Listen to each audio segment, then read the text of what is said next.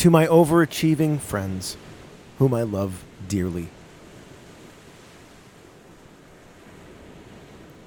When all the websites have been built, when all the funding has been sought, when all the companies have been sold, when all the Teslas have been bought, when all the charities have been started, when all the employees have been hired, when all the dreams have been fulfilled, when all the people have been inspired, when all the books have been written, when all the goals have been achieved, when all the milestones have been met, when all the dividends have been received, when all the kids have grown up, when all the records have been beat, when all the kitchens are remodeled, when all the renovations are complete.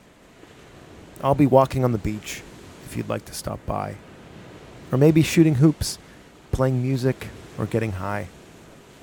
I do love our ambition, but it can also be a pain, because I can't help but wonder if there's any more for us to gain. Wouldn't it be ironic if the things we're working for, like time with kids and dinner with friends, aren't accomplished by doing more? Maybe it's quite simple, like the Mexican fisherman said, and all that's in our way are the stories in our head about what we need, or who we should be, or what we must do before we feel free.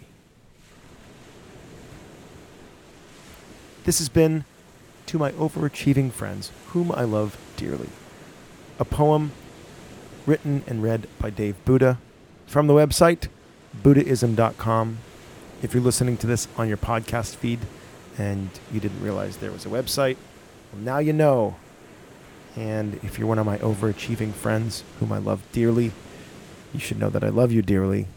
And let's go for a walk on the beach sometime. See you soon.